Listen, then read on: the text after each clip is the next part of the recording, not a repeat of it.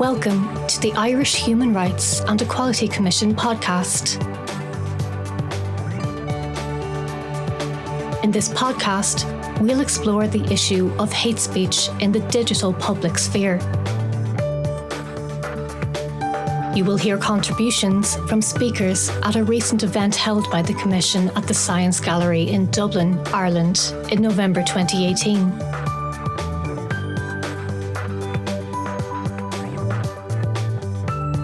The event brought together experts from the worlds of law, academia, media, journalism, and tech to discuss online hate speech in the Irish context.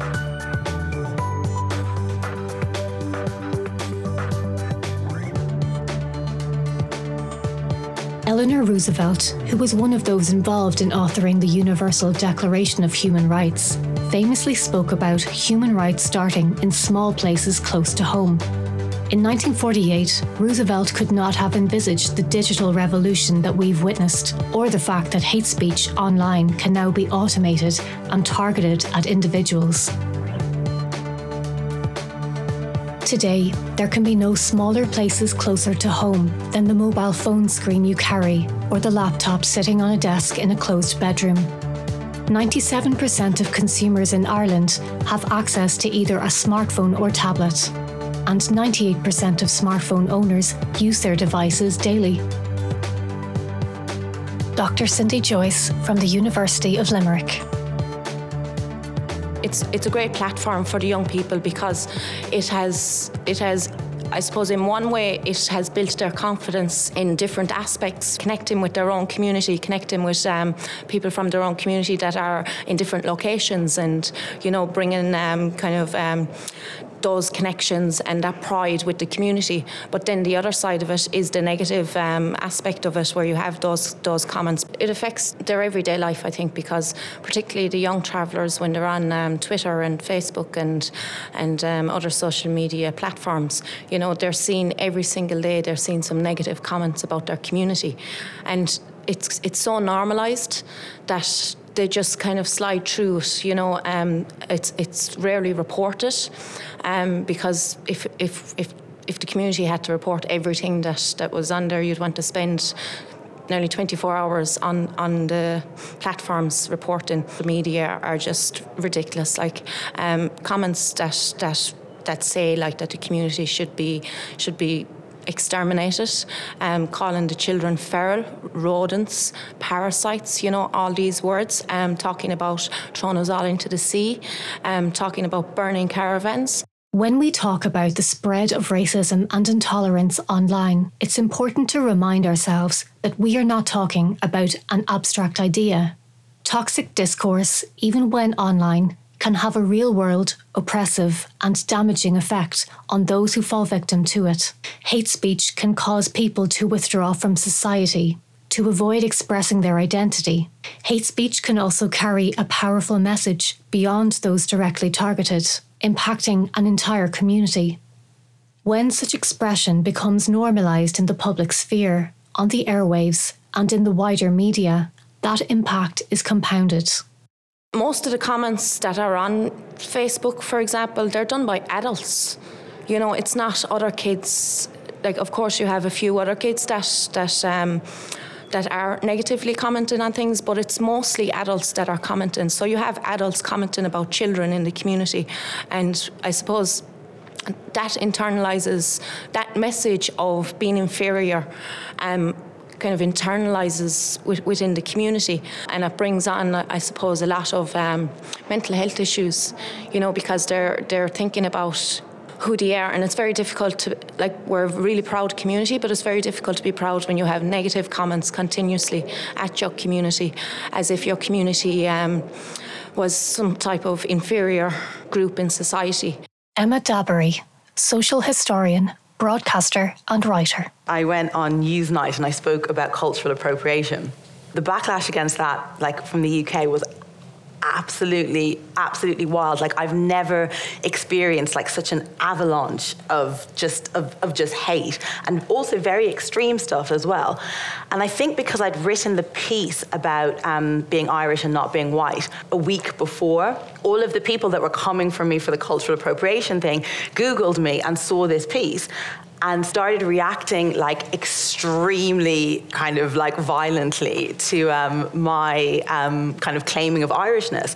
And that's when all these kind of like white supremacists, American white supremacists kind of came out of the woodwork. And I was just like, oh wow, this is like a big thing online. I don't think I'd come to their attention before. But what was interesting for me, so there was so much stuff written about me. Like there were long blog posts. People like really did their research. Like any information that they could glean about me online was kind of coalesced together. And a lot of stuff about my family, about my mother, about my father that really corresponded with some of the kind of themes we've heard like this morning about so my dad's Nigerian and my mum is white Irish. And just a lot of those ideas about like African men, black men, kind of the types of Irish women that would have children with them and how those offspring, me, could never be Irish, but this was not phrased in such a polite way. One of the Commission's statutory functions is to encourage intercultural understanding. At its most basic, intercultural understanding involves us moving one step beyond the concept of the multicultural.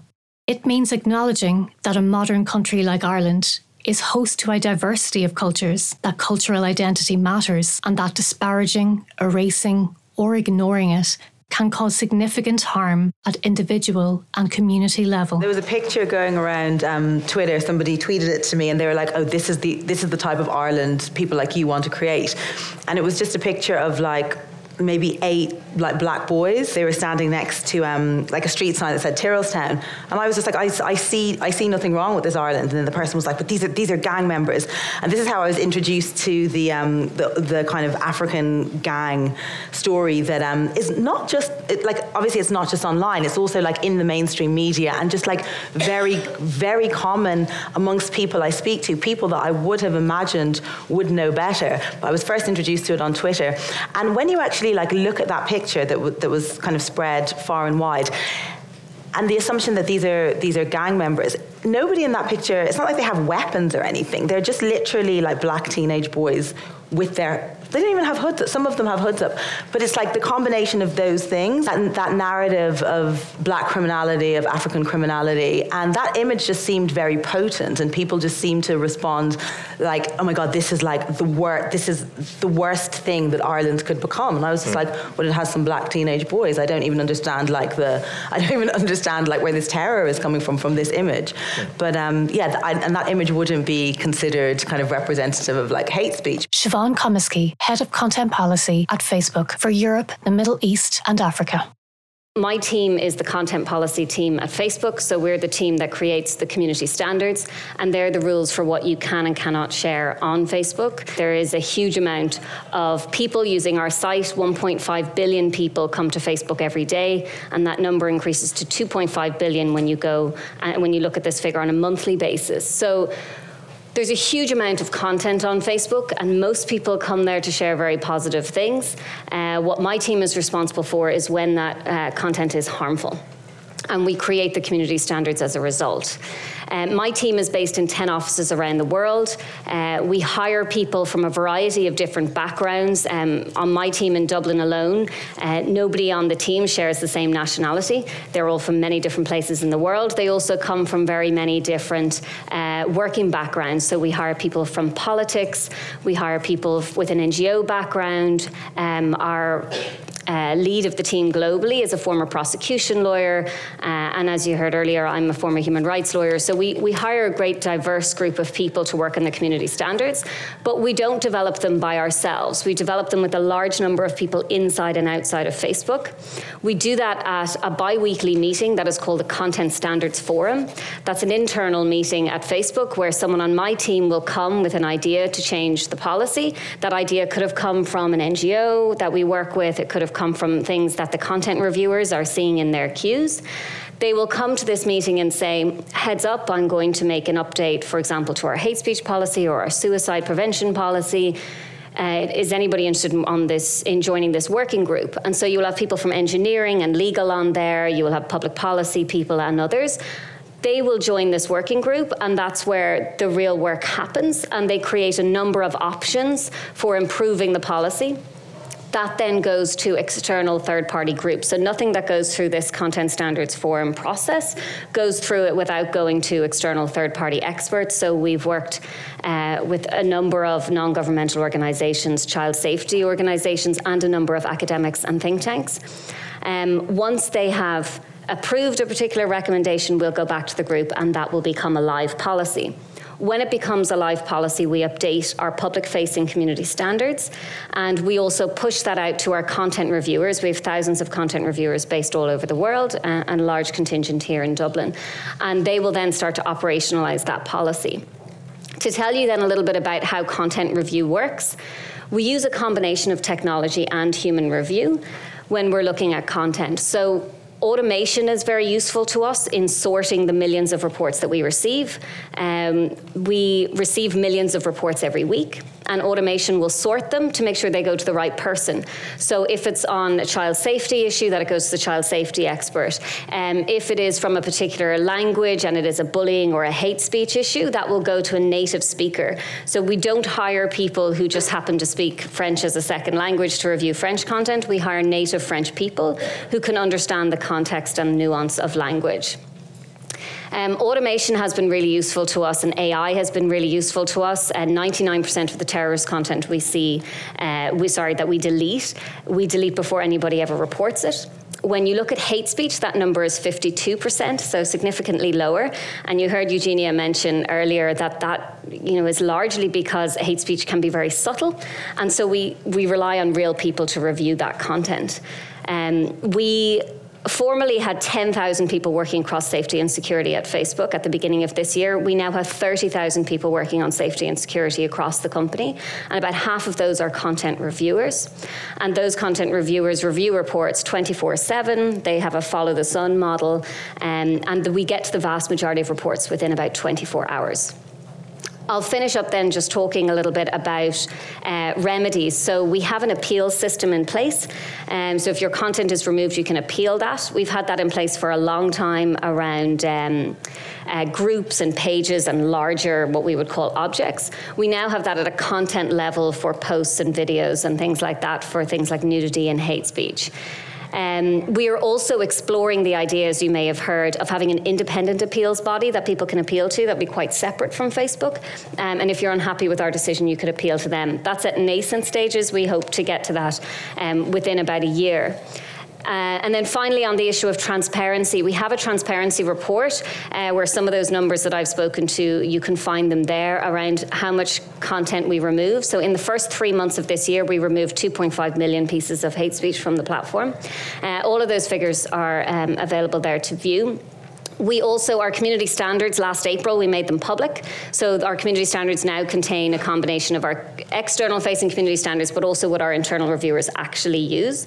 So you can see in there a very detailed definition of hate speech, which includes 10 protected characteristics, which is quite a lot, including disability and disease. So we're ahead of some countries on that. Ethnicity is protected in there, and travellers have always been recognised as an ethnicity by Facebook from long before I started working there in 2012. We also, our Content Standards Forum, so we've had a number of external people come and view that meeting where I said we create the policies, including the UN Special Rapporteur on Freedom of Expression. He has joined that meeting. We also get audited under the Global Network Initiative, which is the UN guiding principles for businesses translated into internet companies' use.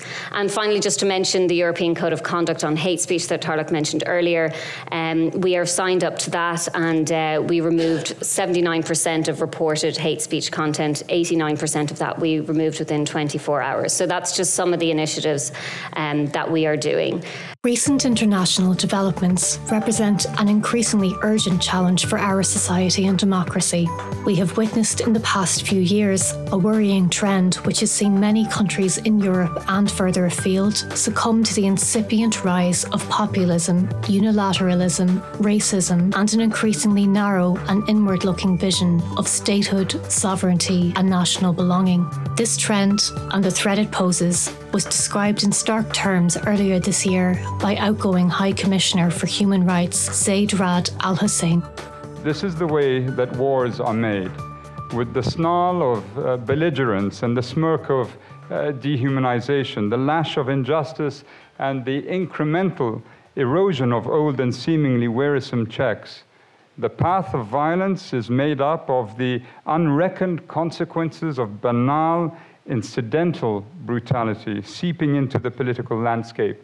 It is shaped by leadership that is both thuggish and infantile, petulant, cultivating grievances in order to reap votes and sowing humiliation, oppression, hatred, and disregard for the greater common good.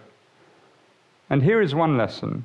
Intolerance is an insatiable machine. Its wheels, once they begin to function at a certain amplitude, become uncontrollable, grinding deeper, more cruelly and widely. First, one group of people is singled out for hatred. Next, it will be more, and then more, as the machine for exclusion accelerates into violence and into civil and international warfare, feeding always on its own rage, a growing frenzy of grievance and blaming. As that tension begins to peak, no obvious mechanism exists that is capable of decompressing and controlling its intensity, because the machine functions on an emotional level that has very little contact with reason. Release may only come after tremendous violence. This, in the human rights community, is something we have witnessed time and again. The role of the digital public sphere in this trend has been unmistakable. The potential for intolerance online to shape the public debate and the resulting political debate offline is becoming one of the hallmarks of the digital age. Dr. Eugenia Ciapera from the School of Communications at Dublin City University. The trigger events that we identified, high-profile events, were the case of Ibrahim Halawa that kind of like triggered all these discussions about who qualifies to describe themselves as Irish. Also, events or posts or anything that has to do with housing and welfare, and here we can see the effects of austerity, would trigger racially toxic speech.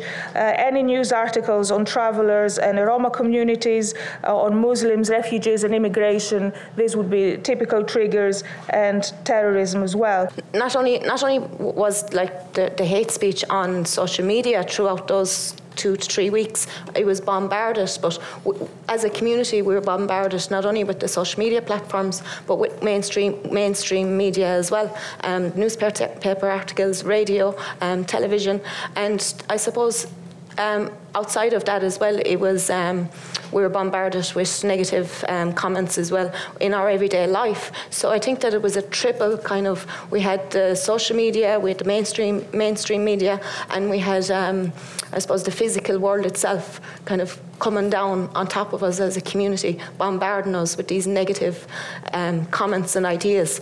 And I suppose, as I said earlier, because anti-traveller racism is so embedded in society, it's seen that it's not hate speech. It's seen that it's not anti-traveller racism. It's seen that it's okay, that they're just criticising the community for being not settled, I suppose. This dynamic represents a significant area of threat to human rights and equality. As Ireland's national human rights and equality institution, the Commission believes that it is crucial to better understand online hate speech and to see what can be done to challenge it. There has been much discussion in academic studies about the many flaws and shortcomings in Ireland's legislative infrastructure where hate speech is concerned. These criticisms are shared by international human rights treaty monitoring bodies. There is no doubt that our existing legislation, the Prohibition of Incitement to Hatred Act from 1989, is not fit for purpose and should be modernised. Strong law acts as an important symbol, sending a message of intolerance. Dr. Tarlac McGonigal from the Institute for Information Law at the University of Amsterdam. In calibrating appropriate responses to counter hate speech, it's important to look at the proportionality of those responses in terms of freedom of expression and other rights, but also their effectiveness, that they actually serve their intended purposes for the victims and targets of hate speech. If you look at the physical world, we're regulated. You can't just go out in the street there and start with your racist speech without something. happening without you being I suppose called out on it and report it to the police station, you know, in the physical world, but it doesn't happen online, you know. So it's like, what's the difference in freedom of expression if we're on the digital platform and if we're on the in the physical world itself? We recently announced we're working with the French government on a cooperative effort around regulation, because we know that regulation is coming. We know that it's something that people want, and that is potentially very good for the community of people who use Facebook. So what we want to do is make sure that that's smart regulation. So what we're going to do is we're working with the French government to find out what is it that the regulators want, what is it that they're interested in, and what are their needs, and also to show them a little bit about what we currently do to find out if that is sufficient or what they think is lacking. And I think hate speech is the most interesting area in which to do that, and that's where we're starting, because there is no commonly agreed definition of hate speech. If you take the European Code of Conduct, we're complying with that, but even within Europe, there's no agreed definition of hate speech.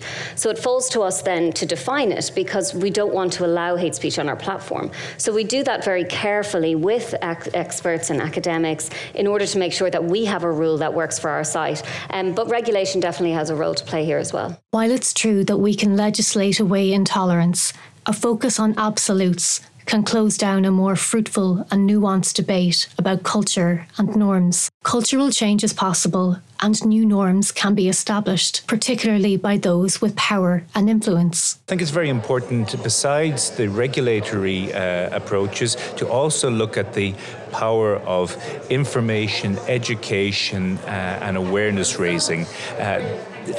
Very often the results achieved by those strategies are not instantly tangible. They're more long-term solutions, but they're absolutely crucial if you're trying to create a shared space in which people can express opposing viewpoints, but in a way that is respectful of each other. And I think that's a key for a pluralist society. I think that the social media platforms, I think that the employees there need to be trained, first of all, because the majority of comments like that I report on platforms are I get messages back saying that it doesn't go against their community standards. It seems that, I suppose, the people working on these platforms just don't understand what hate speech is. They don't understand anything about the community, about minorities, I suppose particularly my community, because I suppose, like, when I talk to international people, I suppose the majority of them wouldn't even hear of my community. So we've kind of been neglected as well, not only in history, but in policy as well. We've been neglected. And that feeds into, from the top, it feeds down to the bottom, to the everyday person that perhaps have grown up with this embedded anti-traveller racism, that it's okay to speak like that about a community. So I think that people working in those areas need to be trained in anti-traveller racism, particularly in Ireland. They also need to be aware of the different types of racial slurs that there is that needs to be taken down, and be aware not only of direct hate speech comments, but a lot of people, I suppose, on social media platforms have gotten around direct hate speech and have comments that are insinuating different types of hostility, but it can't be directly seen as hate speech. So, for example, like, you might have something, a news paper article or something about my community, whatever it may be. It could be accommodation, it could be education. For that then to kind of feed into social media what's happening in on the ground. Like, we had a lot of our young people going into schools listening to how the community should be forced into settlement. I think that if people working on these platforms knew more about the community, that they would be able to pick it up, and they would be able to see these indirect comments as well as the direct comments. The traditional media has a crucial role to play. The way in which the media reports, engages with, or denies racism and other prejudicial attitudes matters a great deal.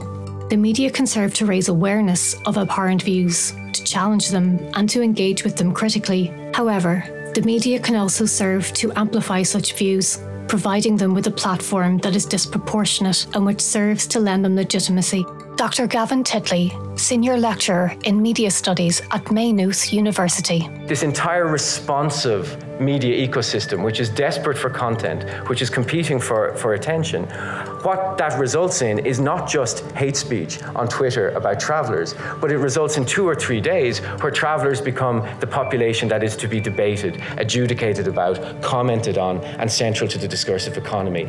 And I don't know how we're going to undo or in some ways tackle those kinds of dynamics, but I know that what this report does, by asking us to think about the production of hate speech, not just as an act in and of itself, but as something that has a corporate logic, as something that has a platform logic, and as something that has a media system logic to it, that if we can start to put those bits together, then I think we can at least map out the challenges that we undoubtedly face.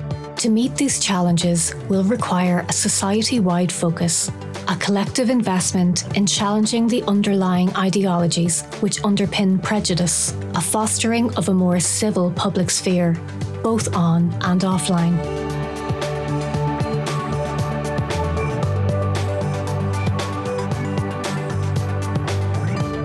Thank you for listening to the Irish Human Rights and Equality Commission podcast.